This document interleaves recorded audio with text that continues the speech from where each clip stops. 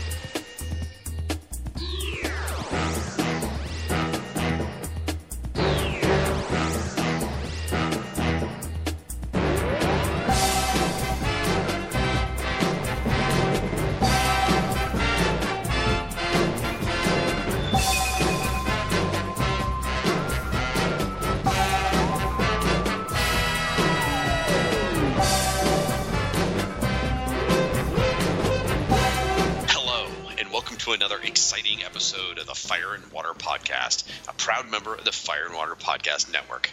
I'm one of your hosts, the Irredeemable Shag. Along with me, as always, is my co-host, the Aqualogged Rob Kelly. How you doing, buddy? I'm doing well, Shag. How are you? I'm doing very, very well. A lot better than one of our friends. Well, I shouldn't say that. He's actually probably doing amazingly well, but very, very tired.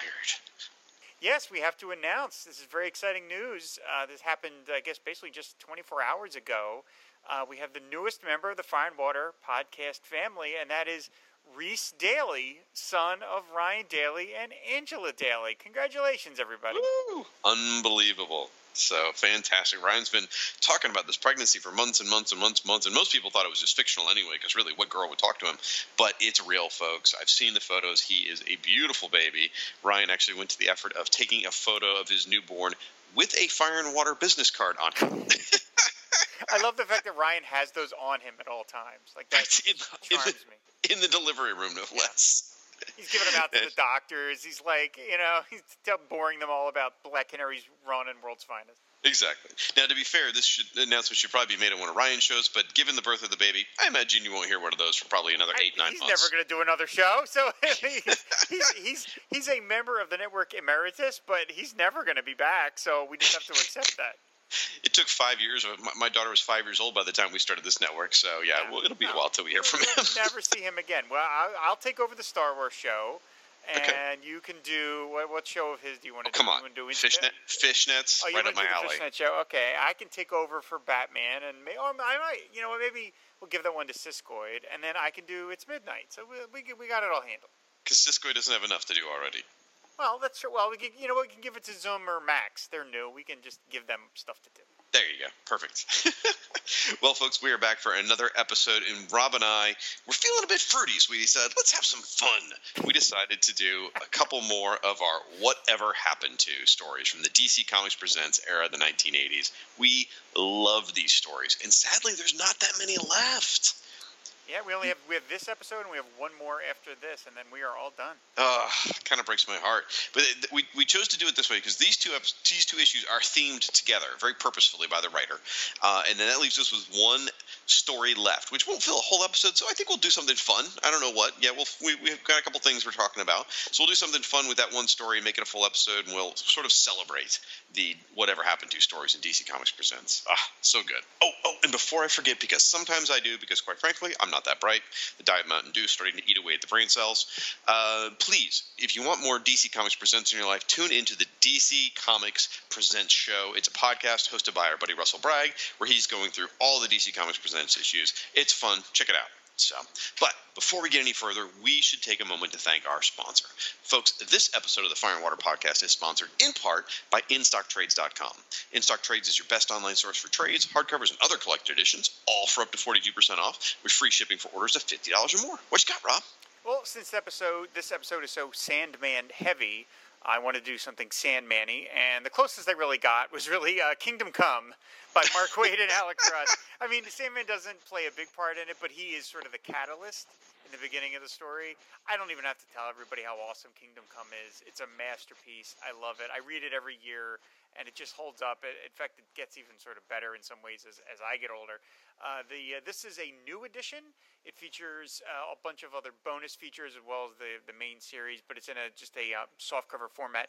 It's normally $19.99. In stock, trades price is $10.99. That's 45% off. It's got a great new cover featuring Superman, and then in the reflection you see the other characters. It's one of the seminal works of DC Comics. So if you don't have Kingdom Come yet, pick it up, and if you do have it, give it as a gift to somebody, because I think virtually, even though this story is for diehard DC nerds, I actually think it really works well for kind of newer readers because it hits on very eternal, iconic themes. So Kingdom Come, $10.99, can't beat it.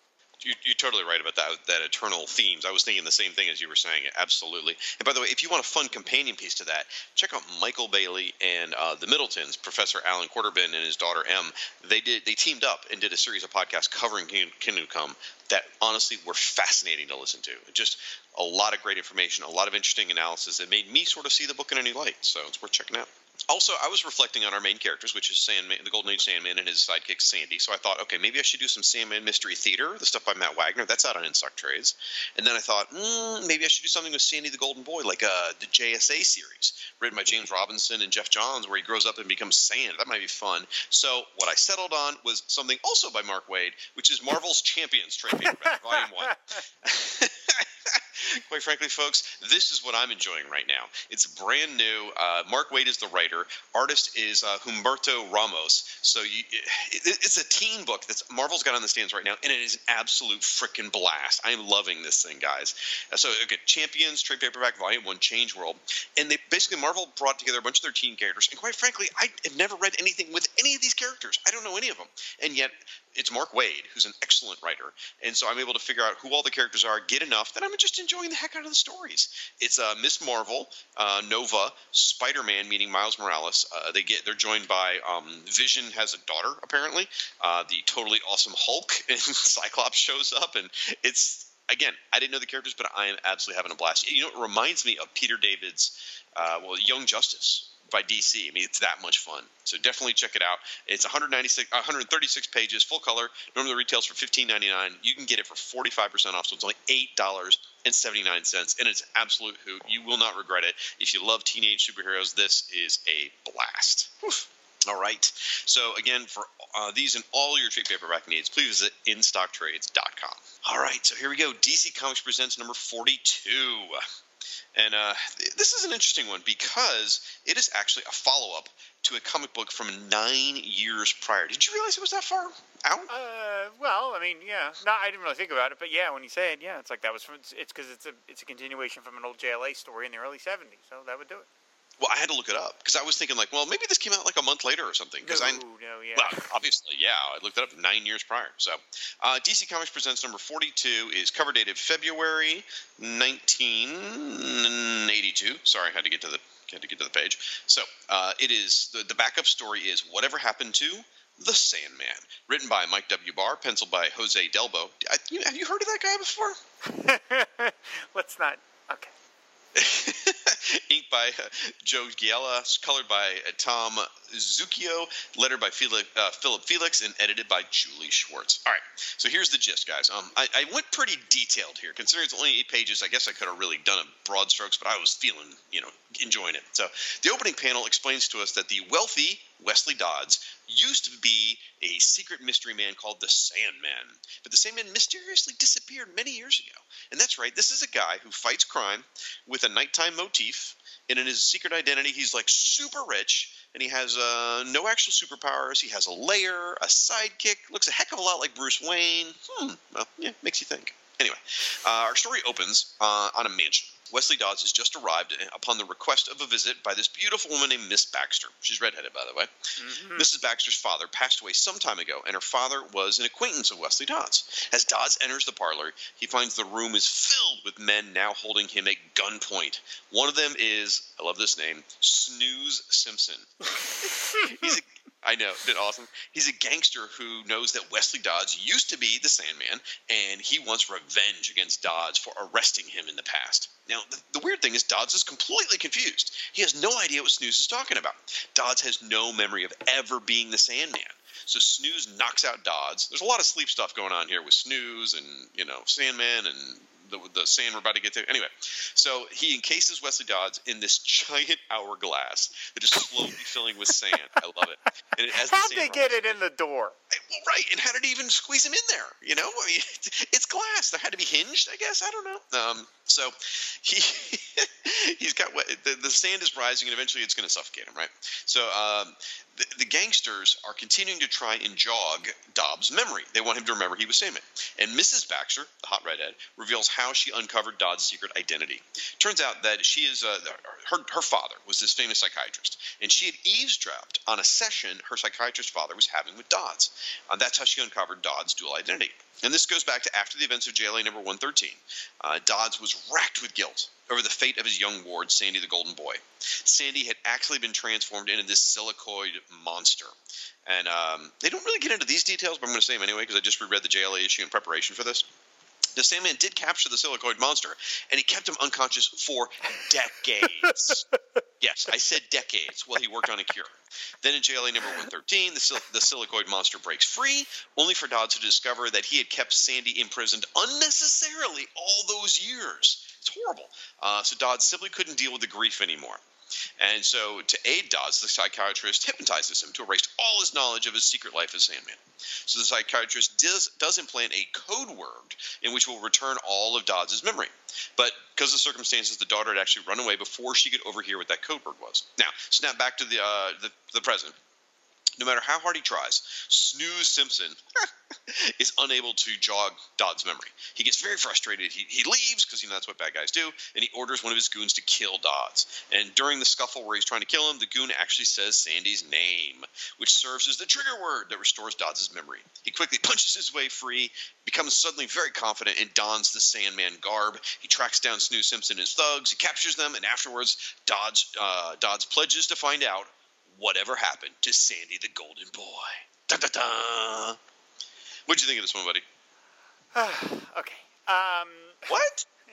I think it's fine. I'm glad that Mike W. Barr picked up the completely insane Sandy the Golden Boy storyline, because that whole storyline that Len Wein crafted, that Wesley Dodds kept his partner in stasis for decades and never bothered to tell any members of the JSA that might have, you only have 2 or 3 of the most powerful beings ever to walk the planet on the team. You don't think to maybe say, hey, I'm having this problem with my youthful ward who's been turned into a monster. Hey, Dr. Fate, can you throw a brother a solid here and help me out? He doesn't do that. Instead, he just kept Sandy in stasis for decades and not realizing that Sandy was capable of verbalizing, whatever. It's insane. It's like Len Wein totally tapping a Bob Haney vibe. That's true. True. And so Mike Barr absolutely needed to pick that up. This story, I think it probably would have worked better, and I don't like being this way because it's an old story and whatever, but I just think it's really done in by the very plain artwork.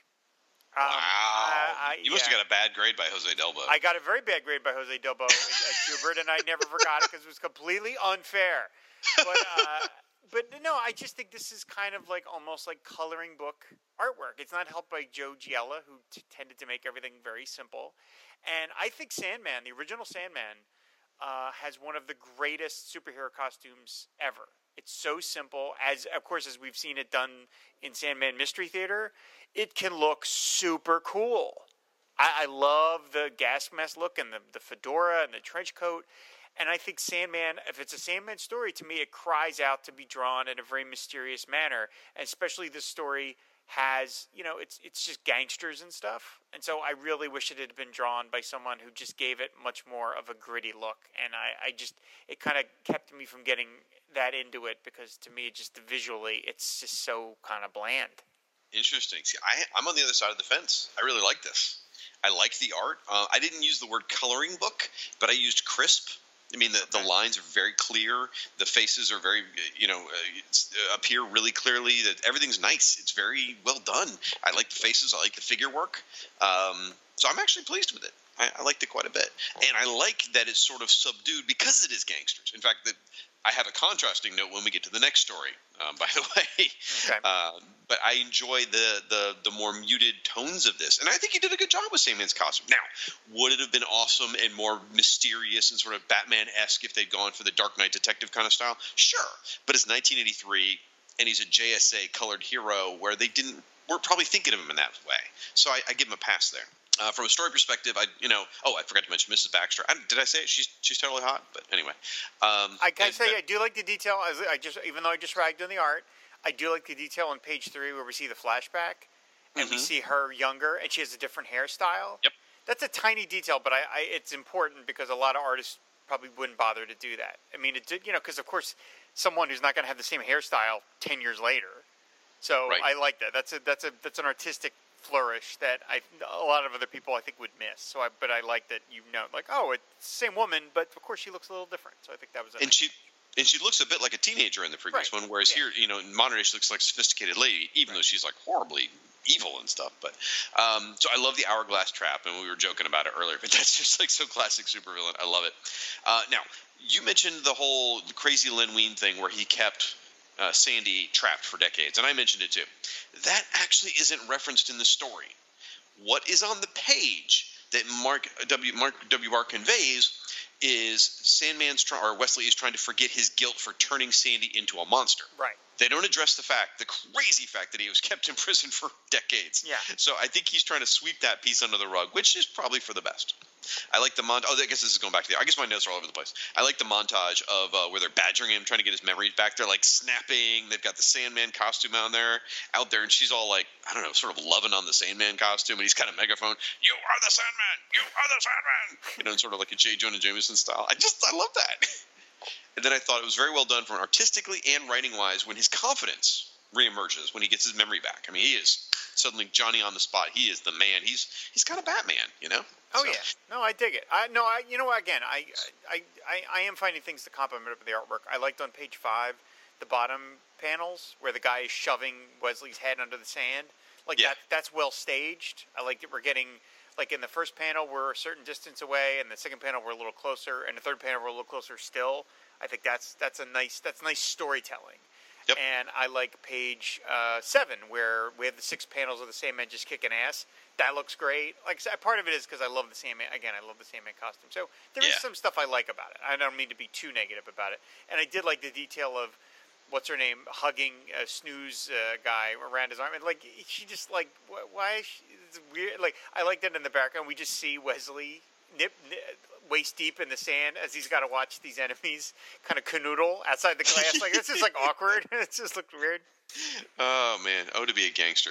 I see what you're talking on page 4 when she's all up on him. Oh god. She's hugging him and he's like, "Too bad, doll. It would have made things easier for me." And you're just looking at Wesley watching the two of them as he's slowly dying. Like that's just a funny little. It's like awkward. Right. Exactly.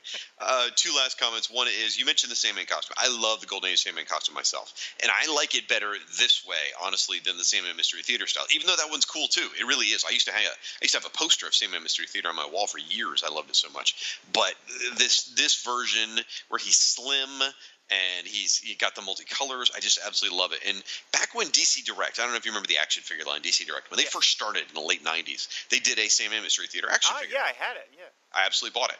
And then they did a variant, a repaint with a different mask of the gaudy color, this classic sort of Sandman costume. I bought that one as well.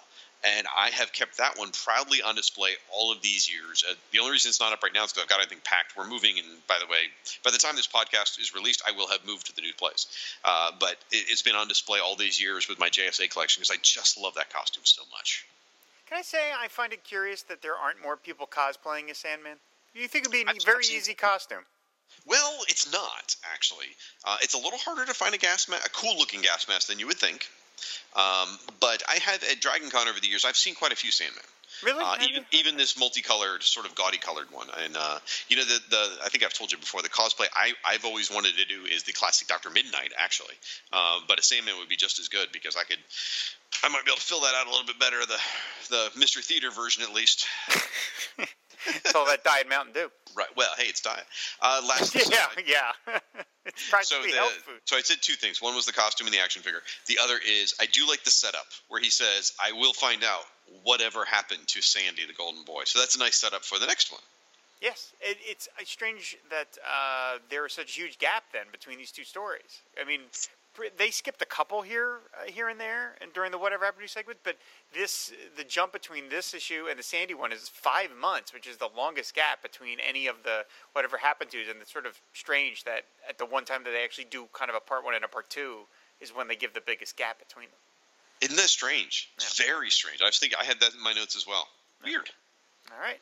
I guess we'll move right on to that one. Yep. Okay. I was giving you a segue. So great job picking up on it. All right, thank you. It's almost like we've been doing this for 6 years. Almost. Yeah. Well, hey. Okay. Next month's our 6-month anniversary. 6-year anniversary. I was really relying on the network to immolate during the Heroes Con, and that didn't happen, and so now I'm kind of stuck. I don't know what I'm supposed to do. You know what that means? We're going to have to do episode 200 then.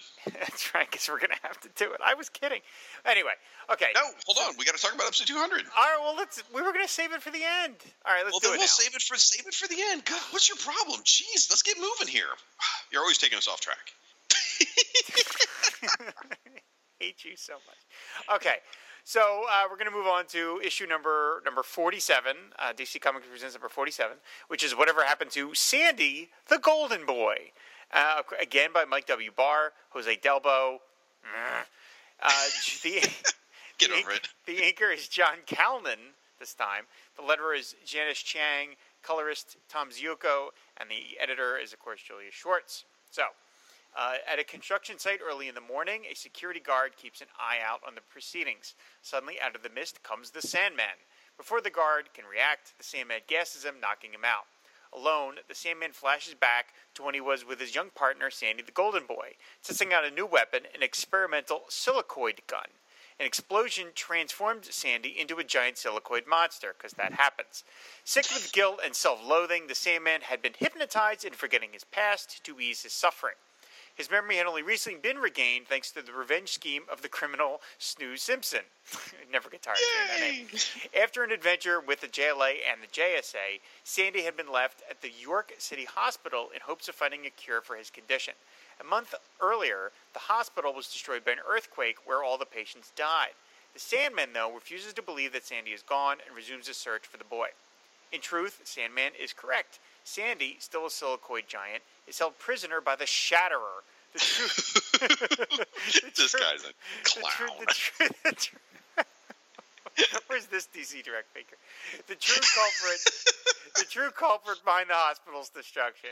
The Shatterer attempts to extort money from the York City leaders by threatening to destroy a museum. When they refuse to pay, the Shatterer manipulates Sandy's connection with the Earth and generates a very localized earthquake, destroying it.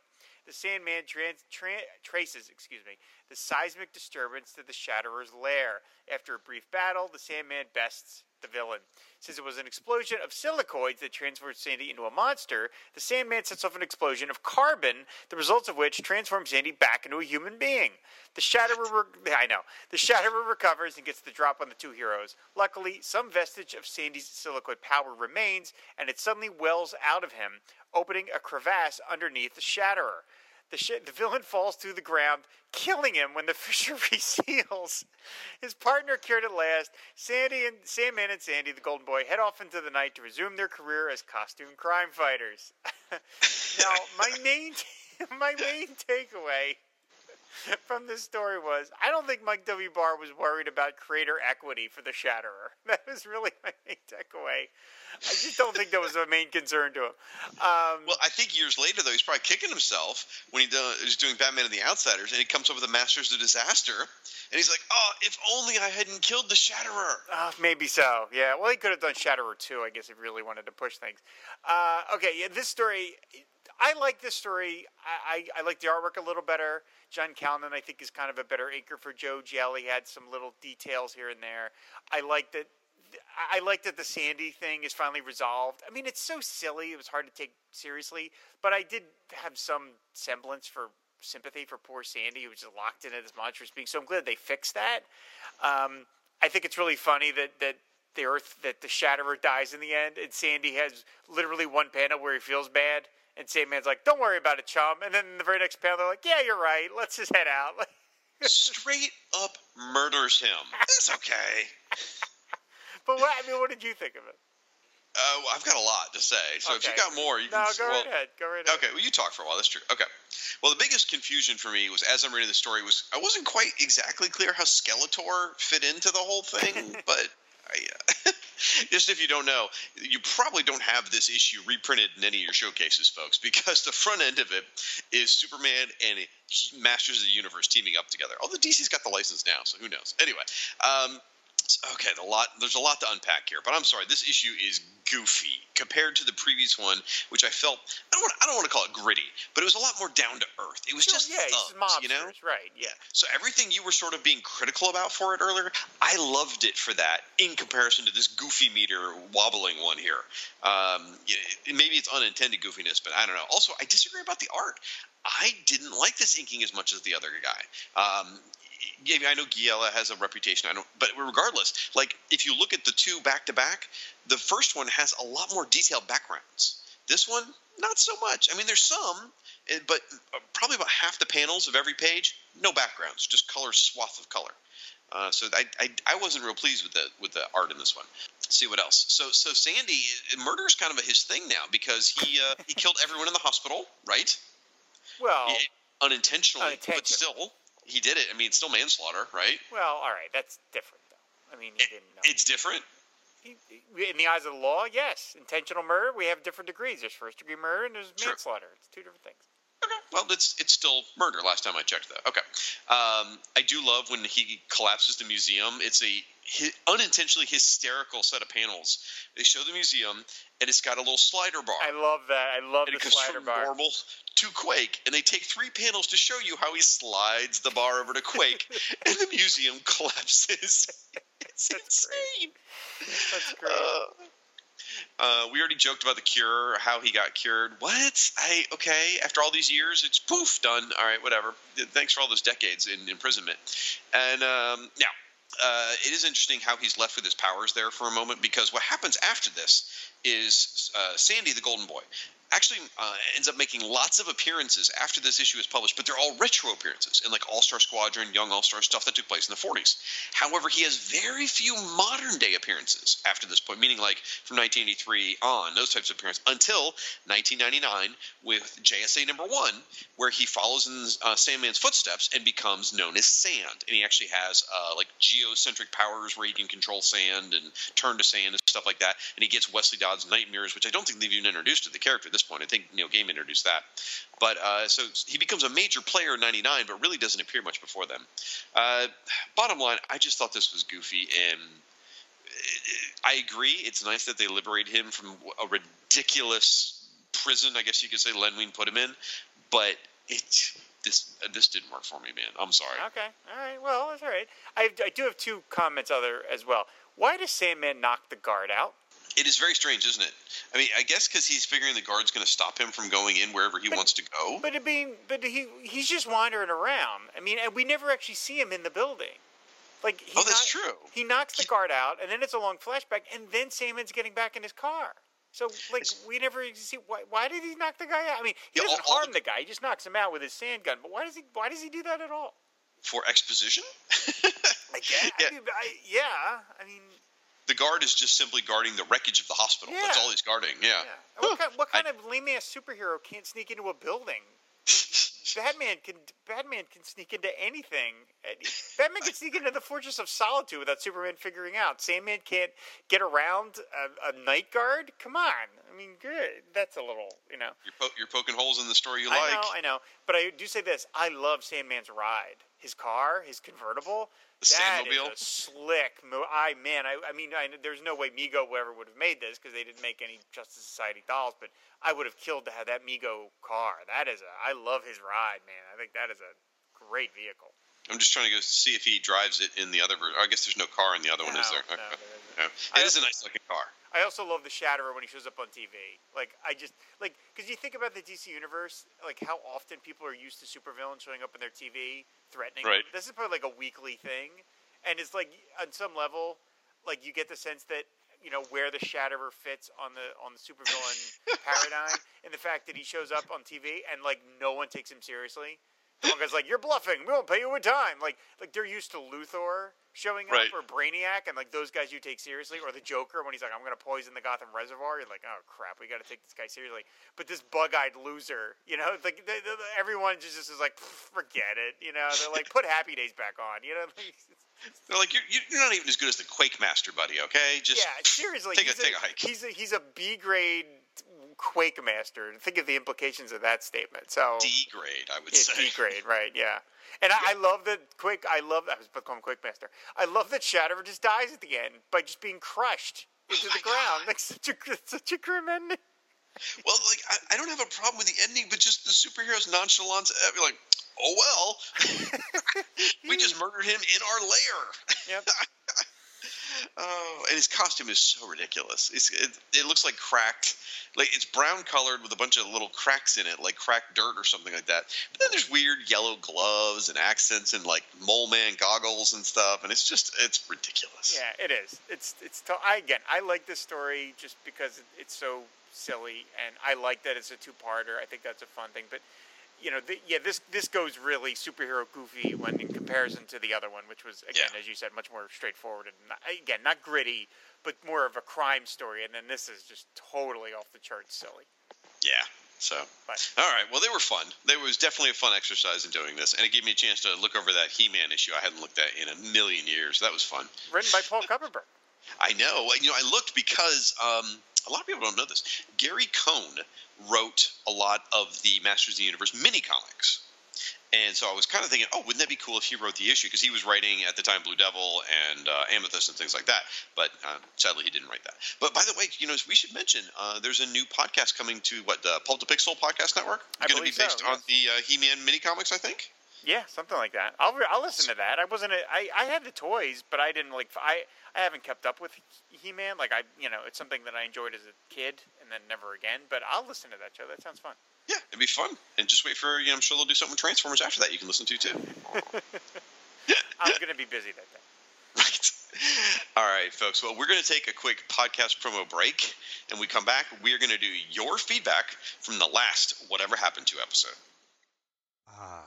After a long day of criminal activity, there's nothing I like better than to sit down and listen to the old radio. Wait a minute, that's not a radio, it's... Plastic Man! Plastic Man! Plastic Man!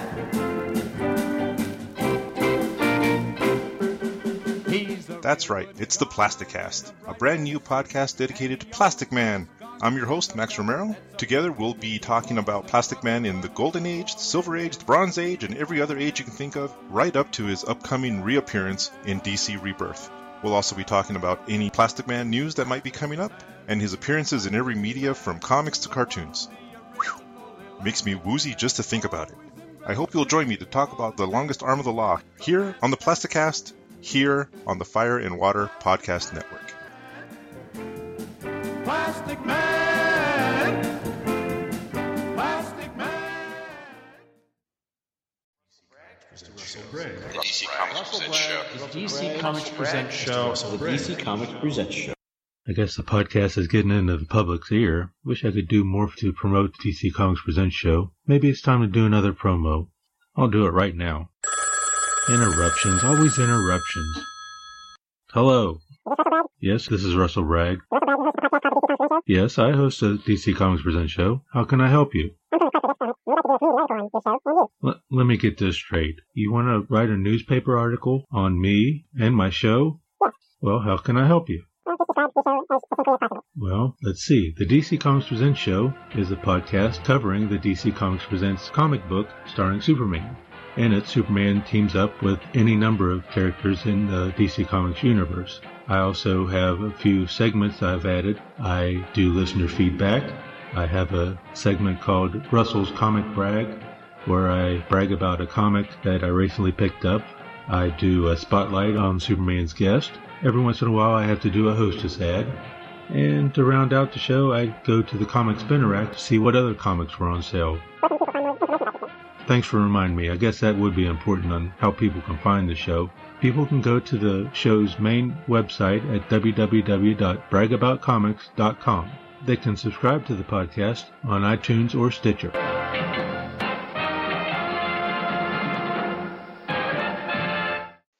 All right, folks, it is now time for your feedback from Fire and Water Podcast, episode 191, and that's where we covered Whatever Happened to Richard Dragon and Airwave, which featured Mrs. Airwave.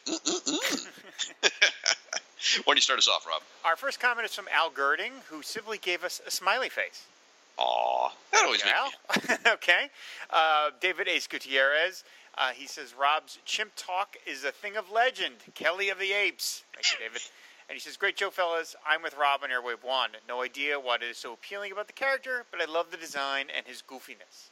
Yes, and there's some stuff in here later that I think sort of sums up why I think we all love them. Anyway, it goes on to say, the mystery of Richard Dragon, or whatever happened to it in that crap story, is best left unresolved. Mike W. Barr, right? I assume the solution lies in a team with a funeral theme. Grave Robber, the Mortician, Casket Man, and Tommy Tomb. There, solved it. I would totally be down for that team. I know he's joking, but I would love that. It does sound like something from Batman and the Outsiders, doesn't it? Yep, absolutely does. Then we heard from our buddy Dr. Ange from the Supergirl blog, Comic Box Commentary, also the Legion of Superbloggers, and he writes in to say, I mostly know Richard Dragon from the time he as a Zen-like sensei in the Question Baxter series, but like Shag, I occasionally see the original series in the cheap bins and will pick them up. I find that I'm a sucker for all those short-lived 70s series, first issue special, Cobra, Stalker. Hey, first issue special. Anyway, he goes on to say the first issue of Richard Dragon has a tremendous panel, which I have shared on Twitter and which proudly hangs in my office. I even sampled the early 2000s reboot by Chuck Austin and Scott McDaniel. My friend says I have a penchant for reading comics about busted-down martial artists. This one is silly, especially the forced cliffhanger. He's talking about the DC Comics Presents. This one is silly, especially the forced cliffhanger. My answer? Ling was too corpulent for the rather small coffin they were lowering into the hole. Maybe the funeral home cremated him. The whole deal there was, at the end of the Richard Dragon story, the villain, his coffin was empty, and it's like, whatever happened to... Was it Johnny Ling or whatever that guy? Barney Ling. Yeah. Oh, God. It was the cliffhanger no one asked for or cared about. Dr. H continues. He says, when Rob was pitching the GL trade and said it includes all the O'Neill Adams stories, all the O'Neill Adams socially relevant stories, and it also includes the Airwave stories, I was hoping he would follow it with, which are also socially irrelevant. I should have. That's a great tag. I was actually thinking about sticking that into the Kingdom Come recommendation for this episode, but I didn't want to do that to Kingdom Come. So, right. Yeah, but I thought that they are the Airwave stories are socially irrelevant. Dr. Ange is completely right about that. Hey, those champion stories I recommended are actually socially relevant. If you read them, they deal with human trafficking. They really get into some hardcore stuff for teenagers. It's really impressive. Mark Waid's so good. All right. Then we heard from our buddy Chris Franklin from the Fire and Water Podcast Network. He does Supermates, Nightcast. Where does he get all those wonderful toys? And he appears in all kinds of places. Chris writes, I always liked Airwave. Well, the young Hal version anyway. Since I missed this particular DCCP, I didn't know about Larry and his roller skates until Who's Who, even though I met him in my beloved All-Star Squadron number 31. But there's something inherently appealing to that design. It screams generic superhero, like a design for a local electrical co-op used on a free kids coloring book or something. That's what I was getting to, folks. That is the perfect description, Chris. I swear I had, there used to be a comic book ad in the back of the magazines with some character, and I swear he had lightning bolts on his head. I think he looked like Airwave. But anyway. All right, Chris goes on to say, I think there must be an Earth One version of Larry as well. Kind of odd that the originator of the parallel Earths concept at DC, Julie Schwartz, didn't address this heads on. But hey, it got in the way in the storytelling, and Julie was all about the story. The costume does look surprisingly good on Mrs. Jordan. The cops here are all reaching Chief O'Hara levels of incompetence by not noticing the obvious. following up on that real quick, you mentioned they don't talk about the Earth 1, Earth 2 stuff, and you notice with the Sandman stories we did today, no mention of Earth 2 whatsoever. It's just a story. Yeah. Well, they assumed you knew by that point, that this was Earth 2. It's the Earth 2 Golden Age Sandman. It's not important, though. No, not important. Chris concludes with a fun episode as always, and don't worry about where these shows go. You guys were off the Aquastorm reservation a lot in the pre-network days. 6 of one, half a dozen of the other, which is totally true. We had a lot more fun before we invited the guys in, and now they really ride us, and so we're not as free to do what we want as we used to. To be perfectly clear, Rob said that, not me, guys. Then we heard from our buddy Sphinx Magoo. He says, I'm kind of... this is to my eternal shame here, guys. Okay. I'm kind of surprised Shag didn't mention the Firestorm connection in this episode. What Firestorm connection, you may ask? During the John Ostrander era Firestorm stories, Airwave took on the moniker of Mazer and changed his look. Thankfully, that phase didn't last. His Mazer identity was horribly generic, which might have been the point. Wow. I'll read the other comments follow-up here real quick, and then I'll talk about that. Mark Baker Wright from Black Rock's Toy Box wrote, it's not generic. At least it's explicitly corporate. That said, I messed all that up, folks. That said, and without regard to the merit of Mazer's identity, I'm surprised Shag didn't make the obvious Firestorm reference that any appearance by Airwave warranted. This is a Firestorm and Aquaman podcast after all. And then Siskoid said, same here. There's no way Shag didn't realize. I'm smell editing shenanigans. I don't really. Yeah, because Rob doesn't edit anything. In fact, you'll hear me flub what I just said a second ago. Rob's going to leave that in. I'm keeping all the mistakes in so you all know what I have to deal with. So, yes, I was horribly remiss. It did go through my head that Airwave was part of the Firestorm story when I was reading it. When it came time to write my notes, I didn't put it in there. So just so you know, during the Elemental era Firestorm, basically what happens is they hire the Airwave kid to be a corporate superhero, part of the captains of industry. And they bring a whole branding team. It's quite funny, actually. They bring a whole branding team in. They rebrand him. They give him a costume that's designed by a focus group and all this stuff. And they call him Mazer. And it's basically the same character, but he's just got a corporate image to be head of, I think the Sutherland Corporation from the old Alan Moore Swamp Thing comics. But I should have totally mentioned that. I'm embarrassed. I hang my head in shame when Rob reads the next comment. I didn't know any of that, and just the idea that someone would take a character with a great distinctive name like Airwave and turn it into Mazer. I know that from what you're telling me, the description, it's supposed to be kind of lame and cheesy. But that just makes me sad, just to hear it, that he would change his name to Mazer, because I think Airwave is a great name, too, for a superhero. But anyway. Well, it was more... Well, first of all, Mazer was kind of a word that was coming about in the late 80s. That's what I mean. Mazer. It's like you're taking something classic and making it so of the moment that the minute you move out of that time, you're like, oh, my God. Yep. It was commentary on the way corporations were run. Right. It was John Ostrander trying to take the mickey out of corporations. Purposely lame. I get it. I totally understand, but it's still. I think Airwave, great name for superhero. Anyway. Yep. So next comment is from Derek Crabb, who does Fan Holes and the awesome History of Comics on Film YouTube series. I've been plugging that on recent shows. Go watch that on YouTube. Those are super, super fun. He writes in, he says, Richard Dragon came to my attention mainly due to the Wizard World Superhero Showdown message boards way back in the early 2000s. His main claim to fame, for me, was that during the era of the unbeatable Bat God, is that he was the best non-powered fighter in the DCU. If Shang-Chi is the Bruce Lee of the Marvel Universe, then Richard Dragon is the Chuck Norris of the DC Universe. Anyone who has read any Batman or Birds of Prey has heard of Lady Shiva.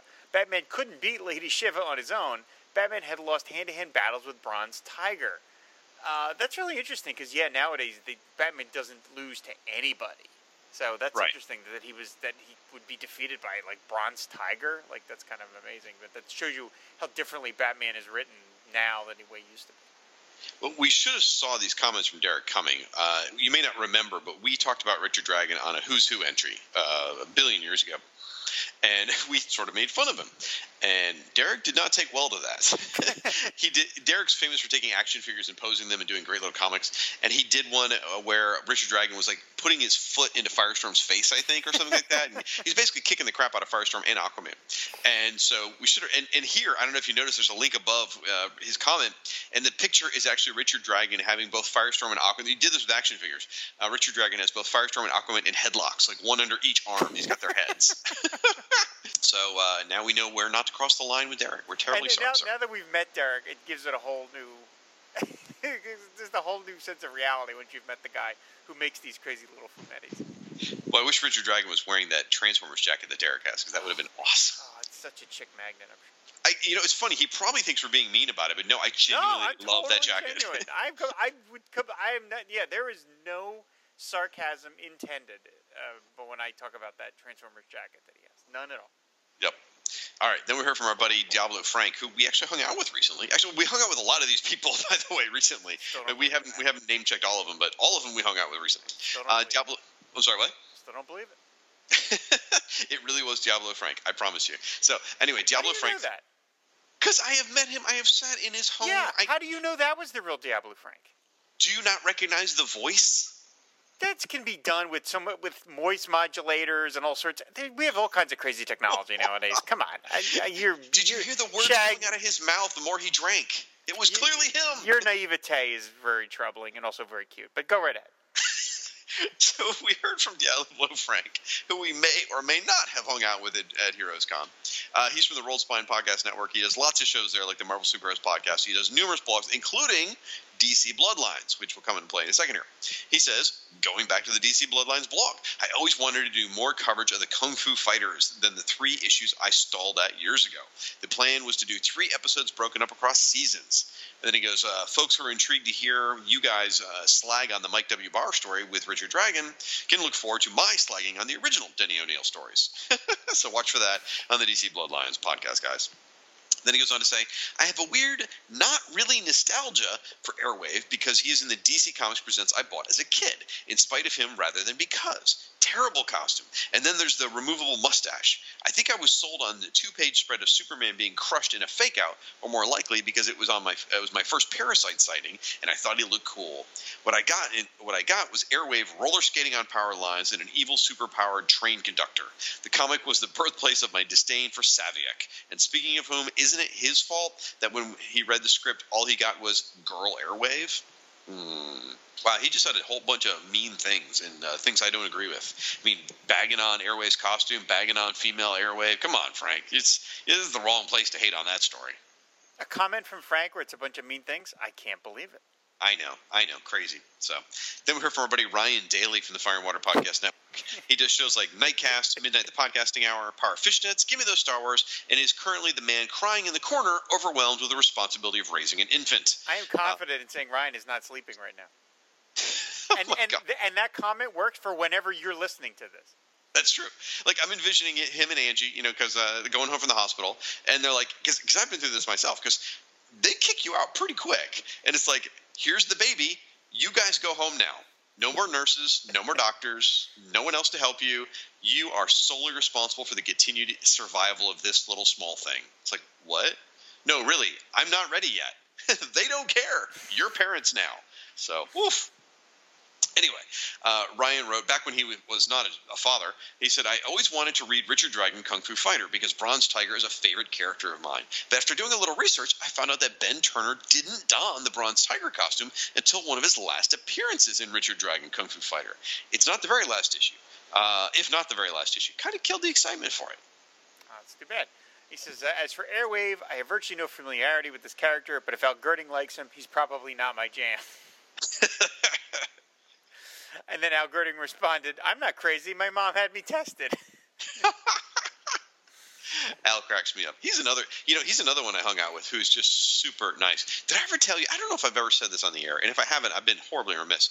He bought me a huge, and I can't describe to you how big this is, a huge Firestorm poster. It is so cool. It's a Yildiray Cinar drawing of Firestorm from the New 52. It takes up like half my wall. It is awesome. So I love Al. He's a great guy. Hopefully we can get him to come to our next gathering. Then heard from our buddy Siskoid from the Fire and Water Podcast Network. Dude, as I wrote out everything Siskoid's doing, he has like way too much time on his hands. He's doing the new Fire and Water Team Up podcast. He's got the Kung Fu Friday podcast, First Strike Invasion podcast, Lonely Hearts Romance Comics Theater podcast, Oh Hot Mo We're Not podcast, Give Me That Star Trek podcast, and he's also got Siskoid Blog of Geekery, and he's part of the Legion of Super Bloggers. Whew, I'm worn out just from saying that. He goes, my love of Golden Age heroes means I liked Airwave. Airwave 1, straight out of Who's Who as well. Skating on telephone wires? Love it. He's a lot more interesting than a lot of the generic fist-fighting mystery men of the era. Radio, so cutting edge. I guess today he'd be called Wi-Fi. Perhaps Mason. Then we heard from Sphinx Magoo. He followed up. He says, I read one of the original stories and I was really charmed over the telephone power line stunt. It's a way of getting around that works for some cities, suburbs, and out of the country. Maybe more effective than web slinging. When I was in Seattle, they had like a car that, one of those trolleys that go around downtown, and there were wires everywhere, and it would have been like Airwave's dream city to live in. Cool. Well, although it rains a lot, it would have been very slippery. Electricity, water, might not go well. Good. So, Martin Gray from Too Dangerous for a Girl blog says, I love these episodes. Keep them in the feed. Okay, so meanwhile, another 16 issues of Aquaman are waiting to be dissected. I think we're up to like 25 issues of Aquaman by the time we got around to this one. But yeah, Martin's criticism is well-founded. Yeah, it's completely fair. He says, I liked Airwave 2 as Mazer. For one thing, he was better looking. It always seemed to me that it was a play on Marvel's Quasar. Well, blonde with a headband, similar sounding name. I guess Dr. Moon has a type. I have no idea what that means, but okay. And he follows up with, if Mike Tiefenbacher ever does realize Rob is alive, get him on the show to reveal the all behind this wiki tidbit. Quote, writer Mike Tiefenbacher had several proposals for other Whatever Happened To stories. These included Captain Action, Blackhawk, Genius Jones, Nighthawk, Ragman, the Sea Devils, the Silent Knight, and Wildcat. That little factoid that he saw on the wiki page really makes me sad because of the list that he has there. I want to read virtually all those stories. Yes. Yes. I mean, Captain Action I knew what he could never do because the DC didn't own it anymore. But Blackhawk they wouldn't have done because they knew Blackhawk was going to get his own series. But for the rest of those characters, I totally would want to read about all those. So those were all good choices. I mean, Ragman, Sea Devils, Wildcat, Silent Knight. I'd have killed for all those. I have no idea who Genius Jones is. Oh, wait. Oh, Genius Jones. He had a Who's Who entry. I remember him now. Yeah. I think he did. No, I don't think he did. I don't think Genius Jones did. But Nighthawk was another one of their Western characters. That would have been really cool. So, yeah, those are all interesting choices. And Wildcat. Everybody always loves Wildcat. So. Yeah, that would have been phenomenal. Oh, well. We will see what we can find out. How's that? I will try and see if I can get Mike Tiefenbacher to recognize that I am alive next time. There it is. All right, perfect. Well, that's going to do it for your feedback. Thank you guys so much. Please go out to our website and give us comments on these two Sandman and Sandy the Golden Boy stories. Rob, why don't you tell them where they can find the post for this? That is at fireandwaterpodcast.com. That is correct. Out there, you'll find the post for this episode, like the MP3 file, but then you'll also find a gallery post where I'm going to post some of the images from this issue, or these two issues, so that should be lots of fun, too. Well, until next time, folks, I guess you can find Rob on the interwebs. Just go to Twitter, pick any random handle. That'll be him. You can find me at Firestorm Fan on both Facebook and Twitter under that. More importantly, you can find us as the Fire and Water Podcast Network, both on Twitter and Facebook. Before we say goodbye, though, we do have to talk about episode 200. Oh, yeah. And we do want to mention we are now, of course, only 2 episodes away from episode 200. And while we're not 2 weeks away from episode 200, we are closing in. And we have gotten a lot of comments. We've gotten a lot of questions for our AMA episode, but we want more. We want as many as possible to sort of perm from so we can throw out all the ones that we don't want to answer. So please, if you want to get your questions in, please use the contact form on our website, which is, again, fireandwaterpodcast.com. Get your questions in. Don't wait any longer. Please get them in, because we want to involve as many people as possible. So, like I said, it'll be more than 2 weeks between now and episode 200, but we will get to it soon. So please get your questions in. Use the contact form. You don't have to necessarily put episode 200 in the subject line because we'll figure it out. But that would be great too, just so we know what to look for. So please get your questions in for episode 200. And if you're like me and you live in a cave, AMA means Ask Me Anything, by the way. And it should be AUA, really, because it's Ask Us Anything. Well, Rob had to explain it to me. So, yes, given that this network was built upon basically the comment sections of the episodes, we want to involve you guys as much as possible. Absolutely, dude. Yep. Y'all are the best. And I would much, much rather spend time communicating with you guys than Rob, quite frankly. So, please. That's true. That's absolutely true. I need more questions. My ego needs them. They demand them. All right, folks. I guess that's going to do it. So, until next time, fan the flame. And ride the wave. Mr. Sandman, bring me a dream. Make him the cutest that I've ever seen. Give him 2 lips like roses and clover. Then tell him that his lonesome nights are over. Sandman, I'm so alone. Don't have nobody to call my own. Please turn on your magic beam. Mr. Sandman, bring me a dream.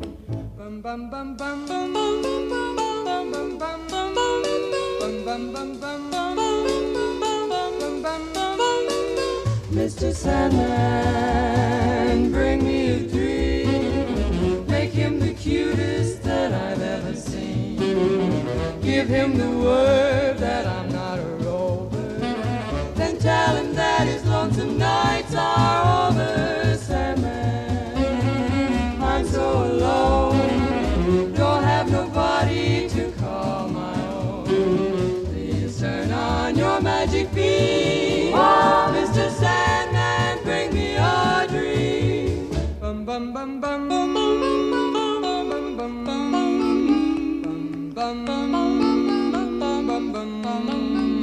Mr. Sandman, Yes? bring us a dream. Give him a pair of eyes with a come-hither gleam. Give him a lonely heart like Pagliacci, and lots of wavy hair like Liberace. Mr. Sandman, someone to hold would be so peachy before we're too old. So please turn on your magic beam. Mr. Sandman, bring us, please, please, please, Mr. Sandman, bring us a dream.